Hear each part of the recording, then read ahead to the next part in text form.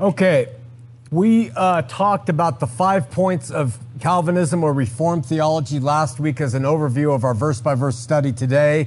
Let's read our text from Ephesians chapter 4, verses 12. And if you just hang with me, we're going to hit some portions of chapter 3 and a couple verses in chapter 2. And I'm going to add some emphasis to some things here. And just work with me, and I think your eyes will open to what is being said here. Now, maybe I'm wrong. I mean, our greatest scholars on earth today, most of them are Calvinists, and they say, what they say, I'm about to say, they don't see it this way. But you test it out, and you find out what you think. Give this a chance, see what the Calvinists say, and go from there. So let's read our text. Paul says in Ephesians chapter 4, according as he has chosen us in him before the foundation of the world, that we should be holy and without blame before him in love, having predestined us unto the adoption of children by Jesus Christ to himself, according to the good pleasure of his will, to the praise and glory of his grace, wherein he has made us accepted in the beloved, in whom we have redemption through his blood, the forgiveness of sin, according to the riches of his grace, wherein he has abounded toward us in all wisdom and prudence, having made known unto us the mystery of his will, according to the good pleasure of which he has purposed in himself, that in the dispensation of the fullness of times he might gather together in one all things in Christ, both which are in heaven and which are on earth, even in him, in whom also we have obtained an inheritance, being predestined according to the purpose of him who worketh all things after the counsel of his own will, that we should be to the praise of his glory, who first trusted in Christ. Now I add emphasis to that last line to give you a hint. It's a precursor hint. Hint, hint, hint, a question. Of the people being talked to at that time in that day, what people first trusted in Christ? Of the church of Jesus and the apostles at that time, what people first trusted in Christ? That's a hint to the solution of what we're going to get to. So the connection between Calvinism and the passages we just read, Calvinists insist that Ephesians 1 through 12 clearly establish this idea that God is so much a God of sovereignty that right here in the text we see that he, before the foundation of the world, unconditionally predestined his elect, past, present, future, throughout the world. Calvinism says God predestined his elect to salvation, meaning those who would be his after this life from the foundation of the world. And after doing so, he set in motion from the foundation of the world those who would be his without any, we talked about all the qualifiers to this, and then tacitly those who would not. Meaning the fact that he chose those who would be his, he also elected the rest to not be his, and therefore, remember this, burn forever in hell, a literal hell. Okay? So admittedly, the text that I just read outside of context, just reading those passages, could readily be interpreted to mean this. I mean, if you just read the passage, you say we means me, means that's it. It's done. It's set. See, there it is right there, right? And if this is the implication, then the sad fact remains that God, who is love and goodness and kindness, he has also, from the beginning of the world, before the beginning of the world, elected most to actually, literally die and suffer in hell. Remember, it is God in Calvinism who elects somebody to be his. There's nothing they've done. And it is God in Calvinism who discards the rest by not electing them. By not. And therefore, they automatically go to a place of eternal suffering. So is this a fair, contextually honest interpretation of Ephesians 4 through 12? It's obvious that Ephesians 1 puts a considerable amount of emphasis on God's will.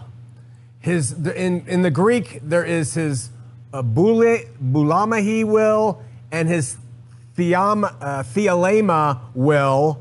These are two different types of will God has.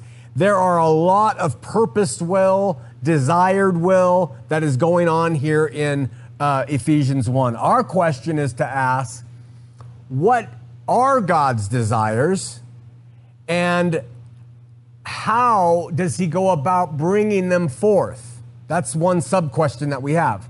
Now, verse 5 says in chapter 1, if you're reading along, he predestined us to adoption as sons through Jesus Christ to himself, according to the kind intention, eudokia, of his will, thelema, his intentions and his will.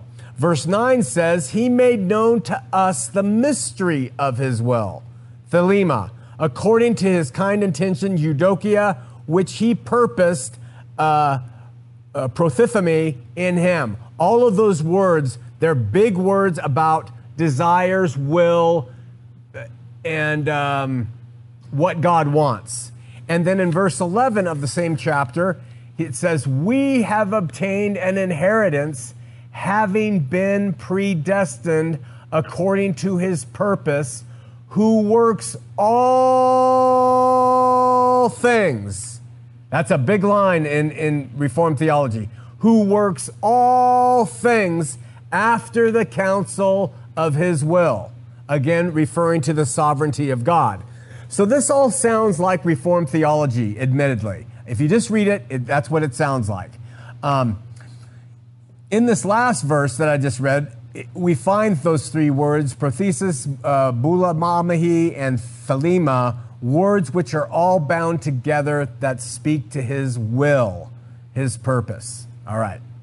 I cannot agree that his purposes, God's purposes, are not fulfilled. I believe that his will is fulfilled and his purposes are accomplished. How he goes about doing that is where I differ with our Reformed brothers and sisters. The question remains, is whether his will and purposes described here in Ephesians are directed at every individual human being on the face of the earth that he has elected, as the Reformers would suggest, or is Paul talking about something else? I want to propose to you this morning, he's talking about something else, and that's what I want to prove to you. The last verse I just read says that God works all things after the counsel of his will, and in the face of this verse, determinists is another word for Calvinists. It's another word for those who believe that God determines what everyone will do and be without free will at all. They are determinists. Calvinist is synonymous with determinism. Determinists speak of God's eternal decrees as all-inclusive, that when he says something, it means everybody. And so all means all in that sense here. All things is, and it appears that's what Paul is saying when you just read it without context. But those who take this in an absolute sense have ignored the book of Ephesians, because the book of Ephesians is Paul addressing something different. And if you skip that, if you just read chapter 1 and you don't include what he's talking about in chapter 2 and chapter 3 and what he mentions in chapter 5, you can easily say chapter 1 proves it. But if you look at what he is really trying to get to through the whole epistle, you can see that what Paul is talking about in this first chapter is not an all-inclusive predestination of individuals to salvation, but is something else.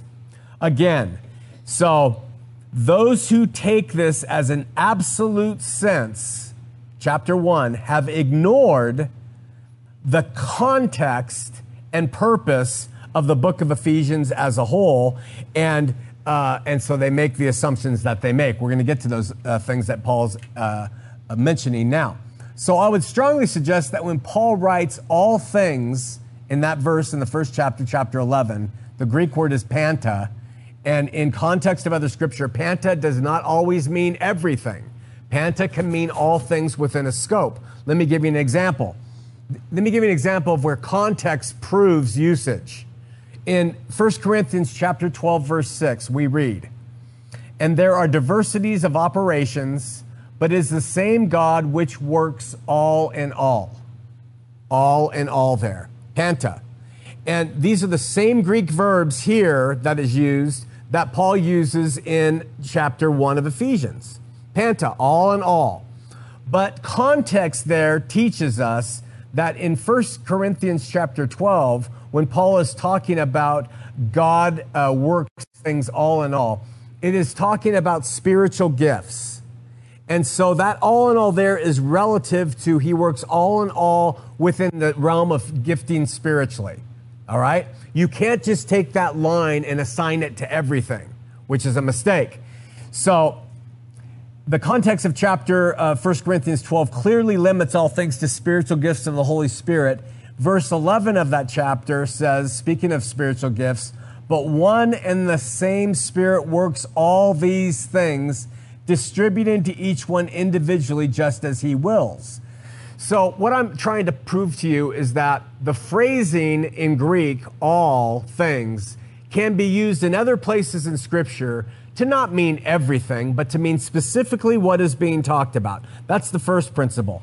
In a similar way, the context of Ephesians chapter 1, verse 11 does not allow us to think of all things in an absolutely inclusive, universal sense, relating to every person being elected and predestined, even though it says we and us and we and us and we and us dozens of times there, but it's relative to God's specific focus of what the book of Ephesians is talking about. So what is the focus that Paul is speaking about in Ephesians? Let's begin by asking what Paul means when he writes at verse 9, ready? "Having made known unto us the mystery of his will." What is this mystery of his will? We're talking about God performing his will, and now Paul introduces us the mystery of God's will according to his good pleasure, which he has purposed in himself. So there's some kind of mystery that is being talked about here automatically in the first chapter of God's will. And is it the mystery that he elects some from the foundation? Is that it? Is it the mystery that he wants the rest to burn forever? Is that the mystery? Let's ask ourselves, what is the mystery Paul mentions here in this very first chapter? Go to chapter 3 with me. Here in Ephesians, Paul marvels that he, in particular, was given the privilege of knowing this mystery. There he writes that, quote, "By revelation there was made known to me the mystery, as I wrote before you in brief." So by referring to this, when you read, you can understand my insight into mystery of Christ. That's verses 3 and 4 of chapter 3. He says, by revelation, it was made known to me, the mystery. So in chapter 1, he mentions this mystery. In chapter 3, he said, the mystery was made known to me. To me, he exclaims in verse 8 and 9 of chapter 3, the very least of all saints, this grace was given to preach to the Gentiles the unfathomable riches of Christ, and to bring to light what is the administration of the mystery which for ages has been hidden in God. So in chapter 3, verse 8 and 9, Paul says, to me, I was given this mystery to preach this grace given to the Gentiles, the unfathomable riches of Christ. That's what he's talking about when he speaks of a mystery. Then in chapter 3 at verse 6, Paul specifically identifies the mystery in no uncertain terms. And he tells his readers the mystery that the Gentiles are fellow heirs and fellow members of the body and fellow partakers of the promise in Christ through the gospel. So in explaining what the mystery is that he mentions in chapter 1 and refers to in chapter 3, he tells us in verse 6 of chapter 3 that the Gentiles, and he uses the word fellow heirs, fellow members of the body, fellow partakers. This is a mystery to Paul. This is being revealed, and he is telling us about it in the book of Ephesians, that suddenly the Gentiles are joint members in this one body with Jews. This is the mystery. This is unbelievable. This great mystery, he later adds, listen to verse 5, which is known in generations, in other generations was not made known to the sons of men, as it now has been revealed to his holy apostles and prophets in the Spirit. So no one knew how this was going to work or what it was going to look like. But here Paul says in verse 5, chapter 3, it has been a mystery before, but now it's been revealed to his apostles first, and then those who have the prophetic gift. Remember this, that here in chapter 3, Paul explains that the mystery that he mentions in the first chapter of verse 9 is this gospel going to Gentiles. Remember this, I'm going to say it again, that the mystery is that the gospel is going to go to the Gentiles. We're going to get back to how important that is when we read chapter 1, verses 4 through 12. So reading this, it seems that the Apostle Paul was appointed to be the apostle, to give the Gentiles, and this overwhelmed him, okay? Now, nobody on earth was more exclusive in Jews being the chosen ones of God, the holy ones of Israel, than Paul. He was so determined in this that he killed Christians who were trying to introduce another way. He was so determined on this exclusiveness, right? And that's why he went around putting Christians to death. It stands to reason that no one would be more amazed at the fact of what God was doing in bringing in the heathens and the pagans and the Gentiles into this body of chosen ones than Paul. So in chapter 3, he's amazed at this mystery that he mentions in chapter 1. That's why Ephesians 3, 6, 7, Paul says that the Gentiles should be fellow heirs and of the same body. You got to be kidding. We wouldn't even eat with them before.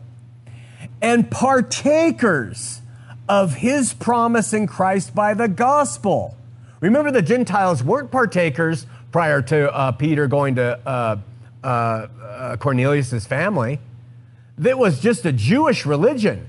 It was to the Jews only. Jesus came to the lost sheep of the house of Israel. The apostles were sent forth to Israel only. Don't go to the Samaritans. Don't go to the Gentiles. Only to these people. And suddenly now, Paul is mentioning that the Gentiles should be fellow heirs in the same body, partakers of the promise of Christ. This mystery has been hidden from the foundation of the world. It blows my mind, he's saying. Whereof he says in verse 7, I was made a minister of this mystery, according to the gift of God in me, who gave me the effectual working of this power. Prior to this, in chapter 2, Paul will comment on the fact that Jesus broke down the barrier that existed between Jews and Gentiles in the courts of the temple.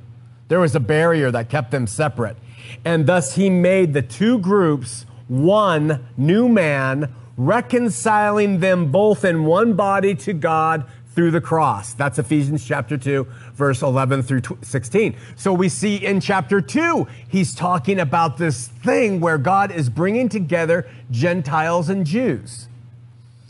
Even his reference, listen to this, to marriage in chapter 5 of Ephesians, where the two shall become one flesh, is another subtle reminder of this mystery. Paul says, this is a mystery to me there.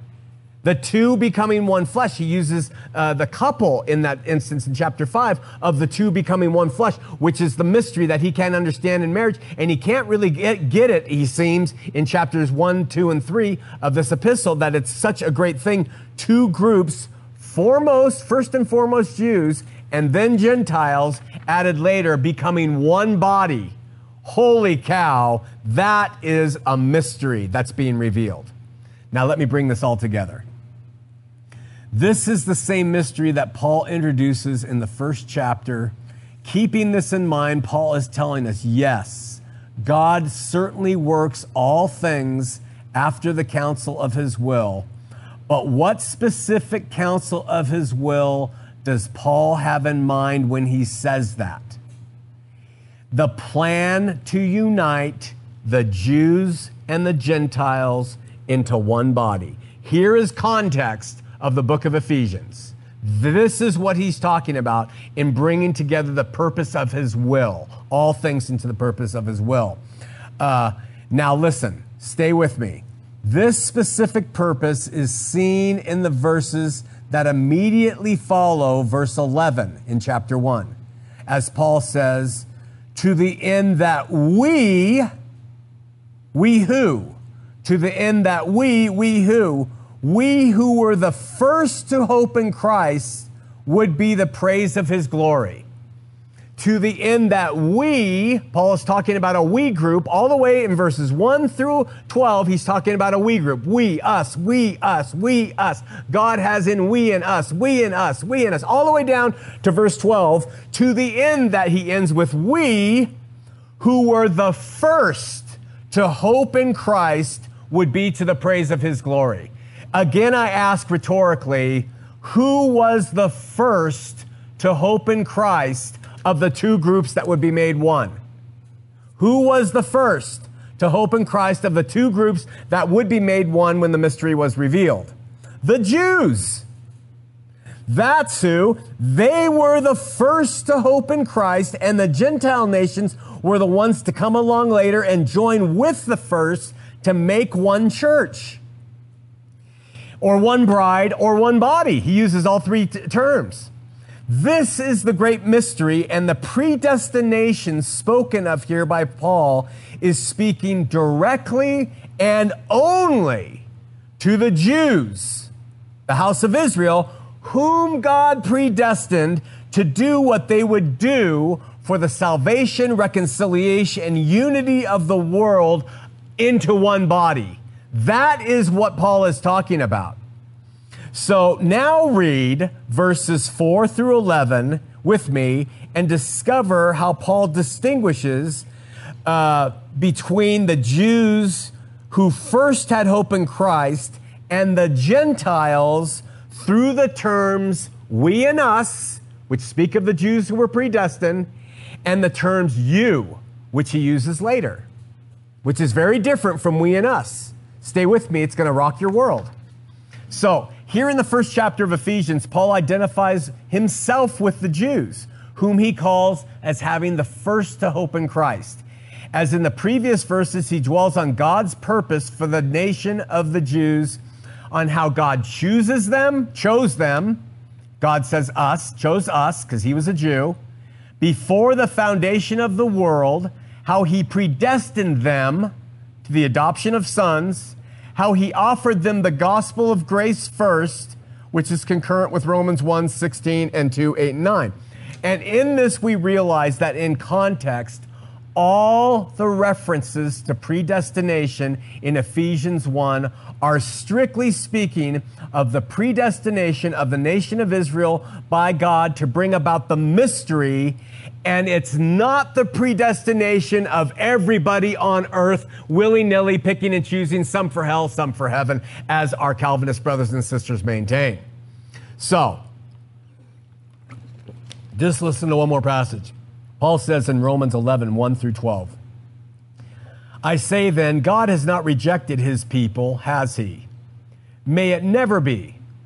For I too am an Israelite, a descendant of Abraham, the tribe of Benjamin. God has not rejected his people whom he foreknew. In Romans, Paul points out that God foreknew his people, the nation of Israel. He clearly shows he's not talking about believers, Gentile believers there. He's talking about those who were Israelites of Abraham and the different tribes. And he says, those God foreknew. And that's Romans 11, 1 through 2. So again, from verses 1 through 12, Paul's main emphasis is on God's predestinational purposes on the nation of Israel, who God refers collectively as the we's and the us's, because he was part of them. All right? But then in the next verses, he will shift, and I'll show you, and he starts speaking of, and you. So in verses 3 through 14, he says, we, us, me, a Jew, us, we. And then in verse 13, he goes to, and you, non-Jews, who are being brought into this one body, and he describes them there. Okay? So read verses 1 through 12 again, keeping this perspective in mind, and I'm going to add some thoughts as we go. He begins with, blessed be God and the Father of the Lord Jesus Christ, who blessed us with all spiritual blessings in heavenly places in Christ, according as he has chosen us in him before the foundation of the world. We're going to talk about that phrase at the end. That we should be holy and without blame before him in love, having predestined us unto the adoption of children by Jesus Christ to himself, according to the good pleasure of his will, to the praise of the glory of his grace, wherein he made us accepted in the beloved, in whom we have redemption through his blood, the forgiveness of sin, according to the riches of his grace, wherein he has abounded toward us in all wisdom and prudence, having made known unto us the mystery of his will, according to the good pleasure which he has purposed in himself. That, in other words, here is where Paul explains the reason God has done all of this in and through the nation, that in the dispensation of the fullness of times, meaning when everybody's going to come into this body, the fullness of times, that he might gather together in one all things in Christ, both of which are in heaven and which are on earth, even in him, in whom also we have obtained an inheritance, being predestined according to the purpose of him who works all things after the counsel of his will, that we should be to the praise of glory, who first trusted in Christ. The gospel was given to us first. Jesus came to his own first. We were the first who trusted in Christ. That is who he is speaking of in verses 4 through 12. I hope you're on fire with this, because this is telling us contextually what is being said. Now read verse 13 with me, where Paul deliberately shifts from talking about the we and the us, the house of Israel, which he was a part of, to another you or you group, saying, in whom you also. In you also. So he's been talking about an us, we, the nation of Israel, tribe of Israel, and now he says, in whom also you trusted. A different group. Completely different group. After that you heard the word of truth, the gospel of your salvation, in whom also after that you believed, you were sealed with the Holy Spirit of promise. Do you notice something really particular there? That when it's talking about the nation of Israel in verses 4 through 12, it's all predestined. God predestined. He did this, he did this, he did this. But when it comes to speaking of those also who are not part, the Gentile world, that there's nothing about predestination there. That when it comes to the Gentile world, it's all about those who believe. Look what he says, in whom you also trusted, whom you trusted, not in whom you were predestined. After that you heard the word of truth, the gospel of your salvation, in whom also after that you believe, after you believed, you received the Holy Spirit of promise. Not after you were predestined, after you believed. To the Jews, it was a predestination that God used that group to his will to bring about everything, to bring about the two together. And then when he starts speaking of the Gentile world, it's all about people who hear and believe and trust, and then because of that, we're sealed up. Do you see that difference there in Scripture? Completely overlooked by our Calvinist friends. Absolutely not even understood from what I can see. So, clearly, verse 13 shifts from the first group who first trusted in Christ, the Jews, and moves to in whom you, not us and we, but you, Gentiles, also trusted. In addition to those who first trusted in Christ. After you heard the word of truth. You didn't trust because you were predestined to trust. You heard the word of truth and you believed it. He says it right there. The gospel of your salvation, this gospel, in whom also after you believed, not after you were predestined. He drops predestination here altogether when he talks about this second group. You were sealed with the Holy Spirit of promise. It's one of the best teachings we've had at campus because it clearly shows what Paul is saying here in his epistle contextually instead of just reading the first verses. Yeah, we are predestined. God is just this despot and that's how it works. This theme Paul continues to develop, as I showed, through chapters 2 and then chapters 3, even mentioning in chapter 5 when he talks about the mystery of two becoming one in a marriage. He says, this is a mystery to me. Note that Paul shifts to the Gentiles who God did not predestine and who were not included in the us-we group at verse 13, and that his description, I know I'm repeating this, is absent predestinational rhetoric. Just mark verse 13 in your chapter as this shows we choose. There is free will. After you believed, you were given the Holy Spirit of promise, not when you were predestined to be his as the Jews were. So from all this, we can safely say that when Paul says all things in Ephesians 1:11, he does not have a universal reference in mind, but a specific reference to the nation of Israel. This is the contextual view of Ephesians 4 through 12, which shuts down the Reformed doctrine. So that's the general overlay. Now let's go verse by verse through it and talk by it. Back through verse 3, blessed be God and the Father of our Lord Jesus Christ, which has blessed us with all spiritual blessings in heavenly places in Christ. Again, the us there and the we's always talking about the nation of Israel. According as he has chosen us, the Jews, the nation of Israel, in him before the foundation of the world, that we should be holy and without blame before him in love. Before the foundation of the world, that we should be the nation of Israel, not as a whole, only true Israel, I might add, only true Israel, that we should be holy and without blame before him in love. And true Israel was. They were the ones who received Christ when he came, true Israel. The other ones weren't true Israel, all right? And by the way, when it says that Israel would be without blame before him in love, it doesn't mean that they had the love. It means that God loved them. And we get that from what the Old Testament says about true Israel and the like. So when Paul is writing of those whom God has chosen before the foundation of the world, that they should be holy and without blame before him in love, he's speaking of those who were truly Israel, who truly had a love for God and a heart for God and followed God, not those who Jesus encountered, who he said were the children of Satan and their father was Satan and not his father. Very different group, okay? So not all, simply put, not all who were of Abraham, not all who were of Isaac and Jacob were Israel, but Paul speaks about those who were truly of Abraham, Isaac, and Jacob. That group was elected and chosen to be God's. And I'm going to read several passages just to get them in the books so that we can see that what Paul says in the first chapter is consistent with the Tanakh or the Old Testament. In Deuteronomy 7:6, Moses writes, "For you are a holy people to your Lord, your God.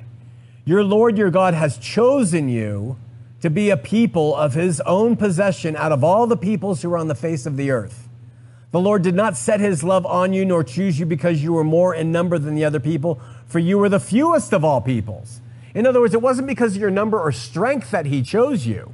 He chose you and foreordained you, but because the Lord loved you and kept the oath which he swore to your forefathers, the Lord brought you out with his mighty hand and redeemed you from the house of slavery, from the hand of Pharaoh and the king of Egypt.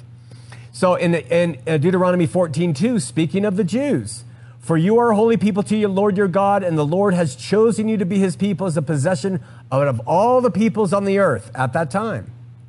In 2 Samuel 7:23 through 24, and what nation on the earth is like your people Israel, whom God went to redeem for himself as a people and to make a name for himself and to do a great thing for you, an awesome thing for your land before your people whom you have redeemed for yourself from Egypt, from nations and from gods. For you have established yourself, your people Israel, as your own people forever, and you, O Lord, have become their God. These passages are all speaking of that predestination of God saying, this is what I'm going to do. I am going to call out a people. I'm going to make them mine. They are predestined before the foundation of the world. We're going to talk about that means before we wrap it up, the foundation of the world. I am going to elect you to be my people. And that is certainly true. And that is what Paul is talking about there in verses 4 through 12 in Ephesians. In 1 Kings 8:53, for you have separated them from all the peoples of the earth as your inheritance. He has done this. As you spoke through Moses, your servant, when you brought our fathers out forth from Egypt, O Lord your God. We have 3 references to when they were brought out of Egypt, out of bondage, when this is happening. Remember that when we talk about the foundation of the world in just a second. 1 Kings 10:9, blessed be the Lord your God who delighted in you and set you on the throne of Israel, because the Lord loved Israel forever. Therefore he made you king to do justice and righteousness. Psalms, for the Lord has chosen Jacob for himself, Israel for his own possession. The Lord has chosen. You can put elected there. You can put predestined there. Doesn't matter. They're all the same. Okay? Isaiah 43, 1 through 3, but now says the Lord your creator, O Jacob, and he who formed you, O Israel, do not fear, for I have redeemed you. I have called you by name. You are mine. Okay? And he goes on to say, when you walk through this and you walk through that, I am the Lord your God. I have brought you out of Egypt. Jeremiah 31, 1 through 4, the Lord appeared to him from afar, saying, I have loved you with an everlasting love. Therefore, I have drawn you with loving kindness. Amos 3, 1 through 2, hear the word of the Lord which is spoken against you, sons of Israel, against the entire family which he brought you out from the land of Egypt. That's the 6th time Egypt is mentioned in conjunction with God calling them out and to be his people and predestining them. Remember that. We're going to get to that point. You only have I chosen among the families of the earth. Therefore, I will punish you for your iniquities, God says there. So here in Ephesians, Paul is speaking of the elect of the house of Israel, whom God certainly chose, elected, predestined to do what they would do, as he prepares to speak of this great mystery now of God having done that through them, bringing the nation of Israel in and creating one body, which is the mystery, right? That's why in Hebrews 8, verses 8 through 13, we read the following.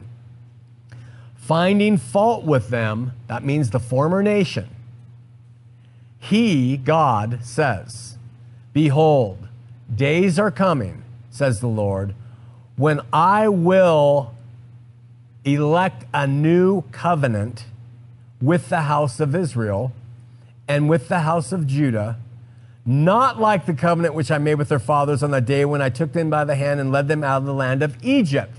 7th reference to Egypt of when God elected them as his people and called them forth.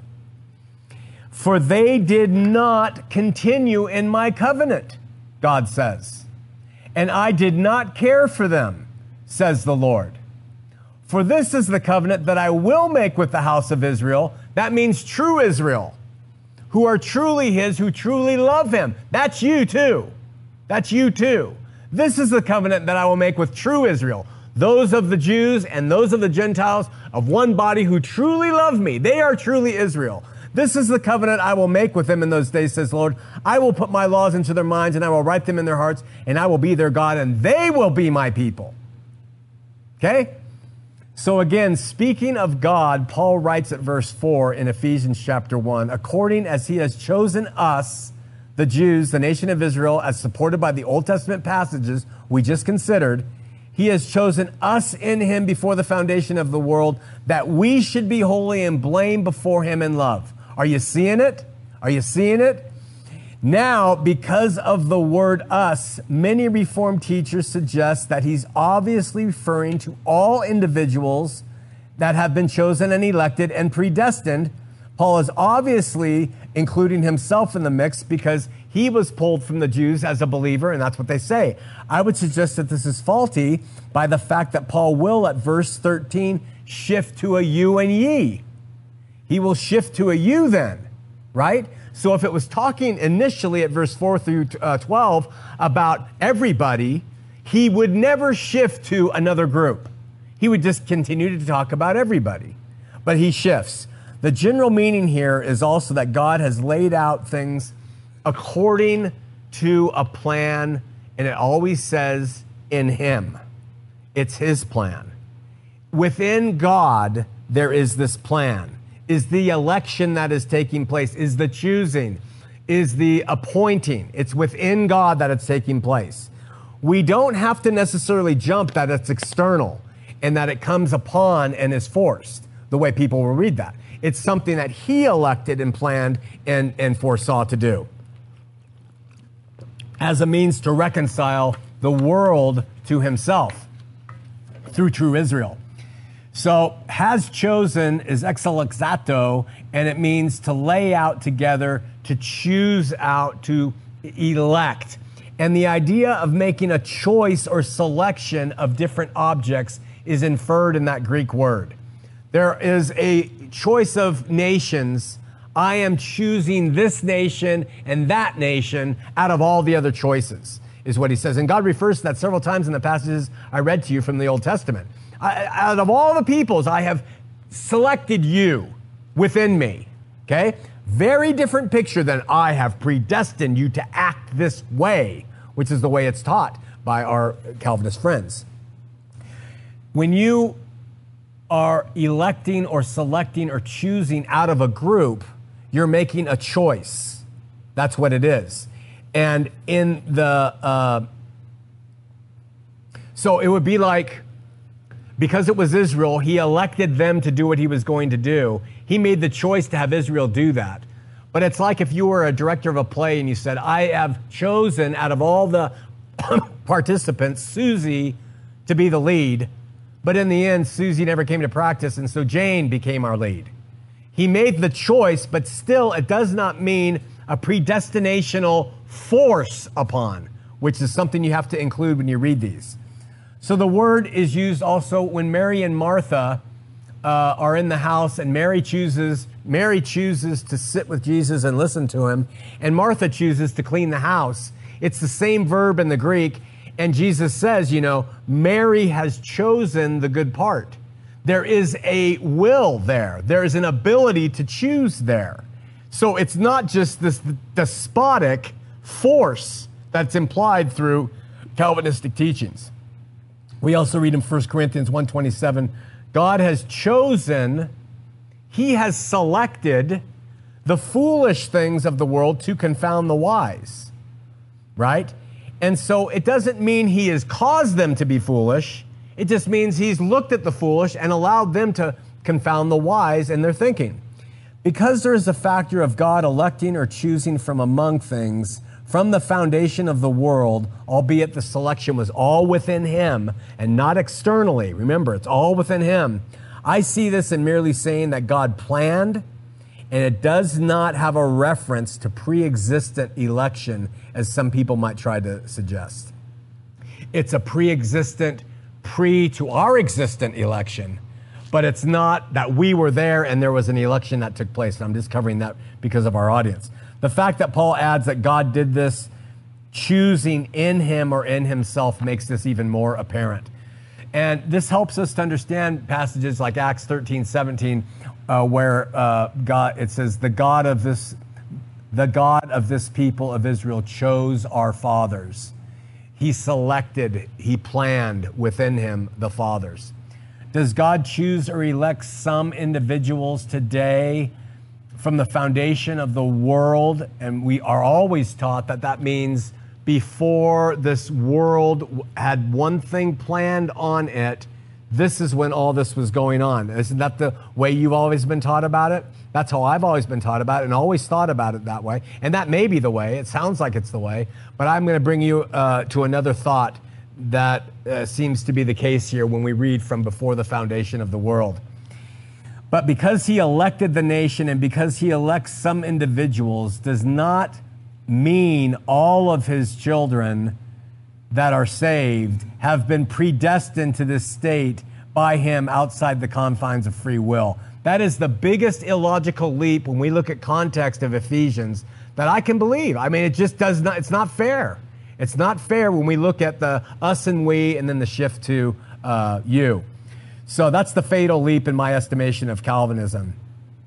Okay, so the whole point is that God certainly, in relation to the nation of Israel, from before the foundation of the world, whichever way you want to interpret that, made a distinction between them and the rest of the world cultures of people at that time.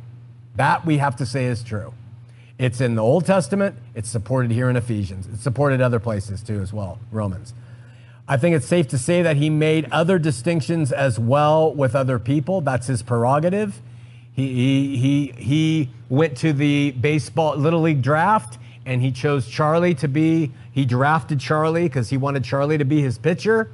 But I still don't believe that Charlie had to be his pitcher. If Charlie decided to not show up to practice, then Billy became the pitcher and God would work with that. And that is how I bridge between the idea of God wanting and planning and choosing and other things happening. It's a sort of touch on open theism, but I'm not completely open theistic. So if we can accept that God gave Barbra Streisand great pipes, I mean, we get our gifts from God, she's got the great voice, and he didn't give those pipes to others, then we know that he does bestow certain things on people, and maybe we can see it that way. Now, the fact that she chose and learned and grew up and used those pipes, I don't know how to bring that in except for free will. But anyways, we also note in the context of this that it's all done in Christ, that God did all this within him in Christ, and it's an important distinction. We're almost done. That's why Paul writes at verse 4, God, according to, as he has chosen us, the Jews, the nation, in him before the foundation of the world, that we should be holy and without blame before him in love, having predestined us unto the adoption of children by Jesus Christ to himself, according to the pleasure of his good will, to the praise of his glory and grace, wherein he has made us acceptable in the beloved. What that's saying is God had elected members of the nation of Israel to receive Christ, to receive him. Those are who Jesus was calling. My Father knows who they are. The sheep know my voice. He is going out and calling them. He has elected them, predestined them, called them, planned for them, right? In Christ, for them to receive Christ. And because it was from before the foundation of the world, we know that it was not an afterthought. It was from before the beginning of a period when God did this. All right?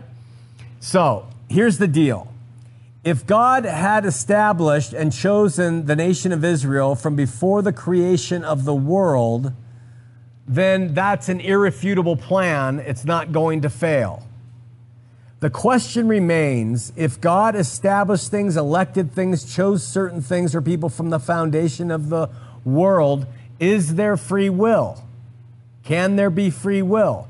Well, we know with relative to Gentiles there can, because verse 13 of Ephesians 1 clearly tells us that's when we believe that we receive the Holy Spirit. And when we did this, I mean, when you, Gentiles, and when you, and you, and you. So we can see that the predestinational stuff doesn't apply to Gentiles. It applies solely to the nation of Israel. But I want to wrap up our time talking about this idea of from the foundation of the world. First, we know that from Jesus' mouth, some things have been kept hidden from the foundation of the world, is what it says. I suggest that one of the mysteries or secrets on how God would unite the nations and the nation of Israel and the Gentiles through his Son is one of those mysteries.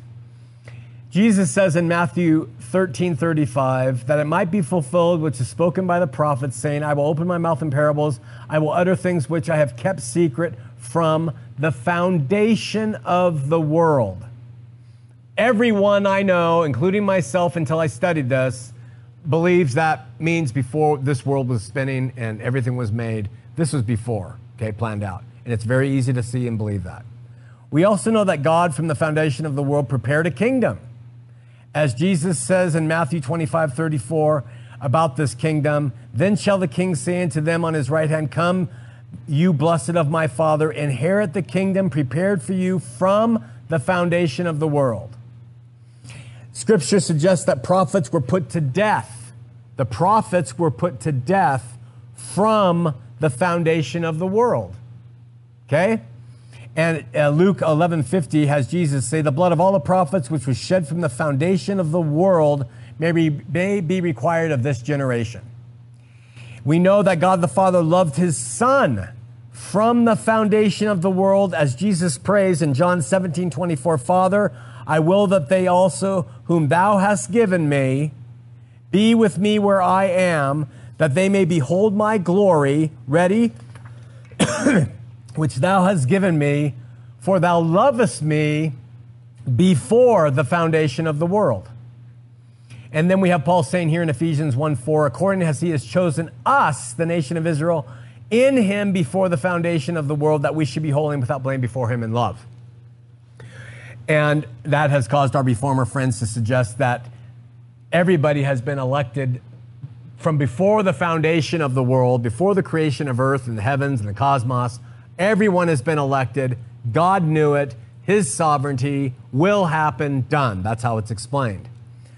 The writer of Hebrews, two more passages, suggests that the whole plan that we're talking about was worked out from the foundation of the world, which we have believed to enter into rest. As he said, I have sworn in my wrath, if they shall enter into my rest, although the works were finished from the foundation of the world. The works were finished, the writer of Hebrews says, from the foundation of the world. And then he adds in Hebrews 9:26, last verse, and then must he often have suffered since the foundation of the world, talking about Christ and his suffering. For then he also has suffered since the foundation of the world, ready, but now in the end of the world has he appeared to put away sin by the sacrifice of himself. Hebrews 9:26 talks about how now Christ at the end of the world has put away the sin by the sacrifice of himself. Because of that passage, and because of the fact that all of this is relative to the nation of Israel, go back with me now to the mention of Egypt. Egypt, Egypt. When I took you out of Egypt, I made you mine. I took you out of Egypt, I made you mine. I made you mine. Guess what happened when God pulled them out of Egypt, the nation that he elected? He established the law. He established the law with Moses on Sinai. And guess what happened then? He created the world. He created that universe. He created the nation of Israel's world. That's the foundation of the world. God has loved his Son before when he creates the law for the nation of Israel who he elected. And everything happened prior to that in his mind of what he was going to do. It does not mean, in my opinion, the foundation of the material world that spins and we all live on. We can say that because the end of the world that's being talked about in Hebrews 9:26 happened when Jesus put away sin for all by his sacrifice. And we know in the Old Testament that when the Jews wrote, they talked about this first world, this age in which they lived, which all began for them when? When Moses established the law and they took upon covenants and God gave them the 10 Commandments. That's when the world, the foundation of that world for the nation of Israel began. He pulled them out of bondage and he created them a people under the law. Because they were under the law, they were found sinful, and from the foundation of the world, Christ was sacrificed. The works were finished at that time from the beginning in God. He knew what was going on there, and he used the Jews and Jesus, their Messiah, and the oracles to bring all this about. What? For what? For this world. For the mystery where God has now united the two into one body, and those who are his are coming to him by the Spirit, and he writes his laws upon their hearts and minds. That is the substance of the context of what is being said here in Ephesians chapter 1. We're going to leave it off at that. I know it was meaty. It was a lot of stuff, but it's really important stuff when it comes to understanding him in spirit and in truth. Questions, comments? Woo! No, we love her. I know. So, I see. What's that? Oh, yeah. Sorry. So I see you as one of the foolish things that confounds the wise. There you go. That was great teaching, and I kept looking at your tattoo on your arm. That old world, that old covenant that came into existence. You're saying when the law of Moses was put in place, when God called Israel out of Egypt, and lasted until Christ came to be the last sacrifice. And then the new covenant, which is the spiritual realm of the gospel, then took over where everyone was accepted, and that became the mystery that was revealed to the two becoming one. Yeah, it's beautiful. It is beautiful. Paul, man, he's tough if it's just a couple passages. You're like, he's got to mean this, but boy, he was not a foolish one.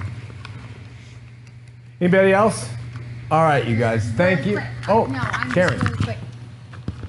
So, anyway, just really quick on your last Tuesday. That was dynamic. Awesome. It was wonderful. And then, thank you. This before the foundation of the world thing has bothered me for a long time. Yeah. So that totally rang true. Oh, good. But I have a question. It's kind of a weighty question. So we got this world created. We've got Israel created. We've got God's people created at that time. But there were a lot of other nations running around. So what happens to them? I think what happens to them, in my opinion, Karen, is that through Israel and all that they did, they're bad. And their badness as well as their goodness. He accomplished his purposes in and through his son. They're the ones who put him to death. And in and through his son, he reconciled the whole world to himself, which is a passage. And so all those other nations were not loved by him, but he couldn't do anything with them in their sinful state and in the way they were. So he had to use some mode, the nation of Israel, to bring about his will, to get his son to do that thing. And that is when he had his victory. That's how I see it. Thank you. That's awesome. Because when I studied the Bible, I was surprised at how much Israel didn't follow God. Oh, yeah. All those covenants that God made, they were on one-sided. They were on his side. Yeah. They didn't hold up to, 8 out of 40-something kings, they were not righteous people. Right. And yet God kept loving them and kept keeping his end of the bargain clear up to the very end. So that was always good to know. Clear up to the end. But he does say, I will divorce you. And he does. People say God hates divorce. He divorced them. It says that in the Old Testament. I will divorce you because you have been an unfaithful spouse. But I'll keep true Israel with me. Yeah. That's you. Awesome. All right. Let's pray and get out of Dodge. God, we pray for your Spirit to teach us the errors I make as just another person trying to understand, be forgotten, evaporated, but we'll walk out renewed in the Spirit and contemplate those things that your Spirit, as Karen says, manifest as true, ring as true. And we want that in our lives. And so we just pray that we'll have that. We want to walk out of here now and be Christians. We don't want to be said Christians. We don't seek to just be people who go to church. We want to have the Spirit in our lives as we interact with everybody on this earth, everybody. And we seek to help them see the liberty that can be found in your Son. That you have reconciled the world to yourself through him. They're blind to it. And so we have a gift, and we just pray that you'll help us open that gift with taste and decorum and timing and according to your will. We won't cast pearls before proverbial swine and do all sort of impetuous things by our flesh. But as we're led, you will move us this week to open our mouths according to your Spirit and help those other people to see the light, because we know what it does for us. We know what it did for us. And it liberated us from the confines of bondage and religion and all that other stuff. We pray for those who are suffering, so many people in so many different ways, people who are with us, people who aren't. Bless those viewers at home and people in the live studio church. Help Jax, his mom and dad, Brian and Militia, who are divorcing. Help Jax as they've moved to Montana, and bless that young kid, that he will always cling to you and remember his times of talking about you. We pray that you'll bless Nancy and Dave, Nancy with her stage 4 cancer, and that you'll heal her and bless her and give her long life if that's your will. If not, bless Dave, that he'll be able to understand that and move with it. And everybody else who's struggling with jobs or whatever it might be, Lord, you do provide. When we look back over our lives, you are there. It's just hard for us to see it when we're in the fire. So send your Spirit to be with us. Help us to walk in faith, walk in love, and exit here now. In Jesus' name, amen.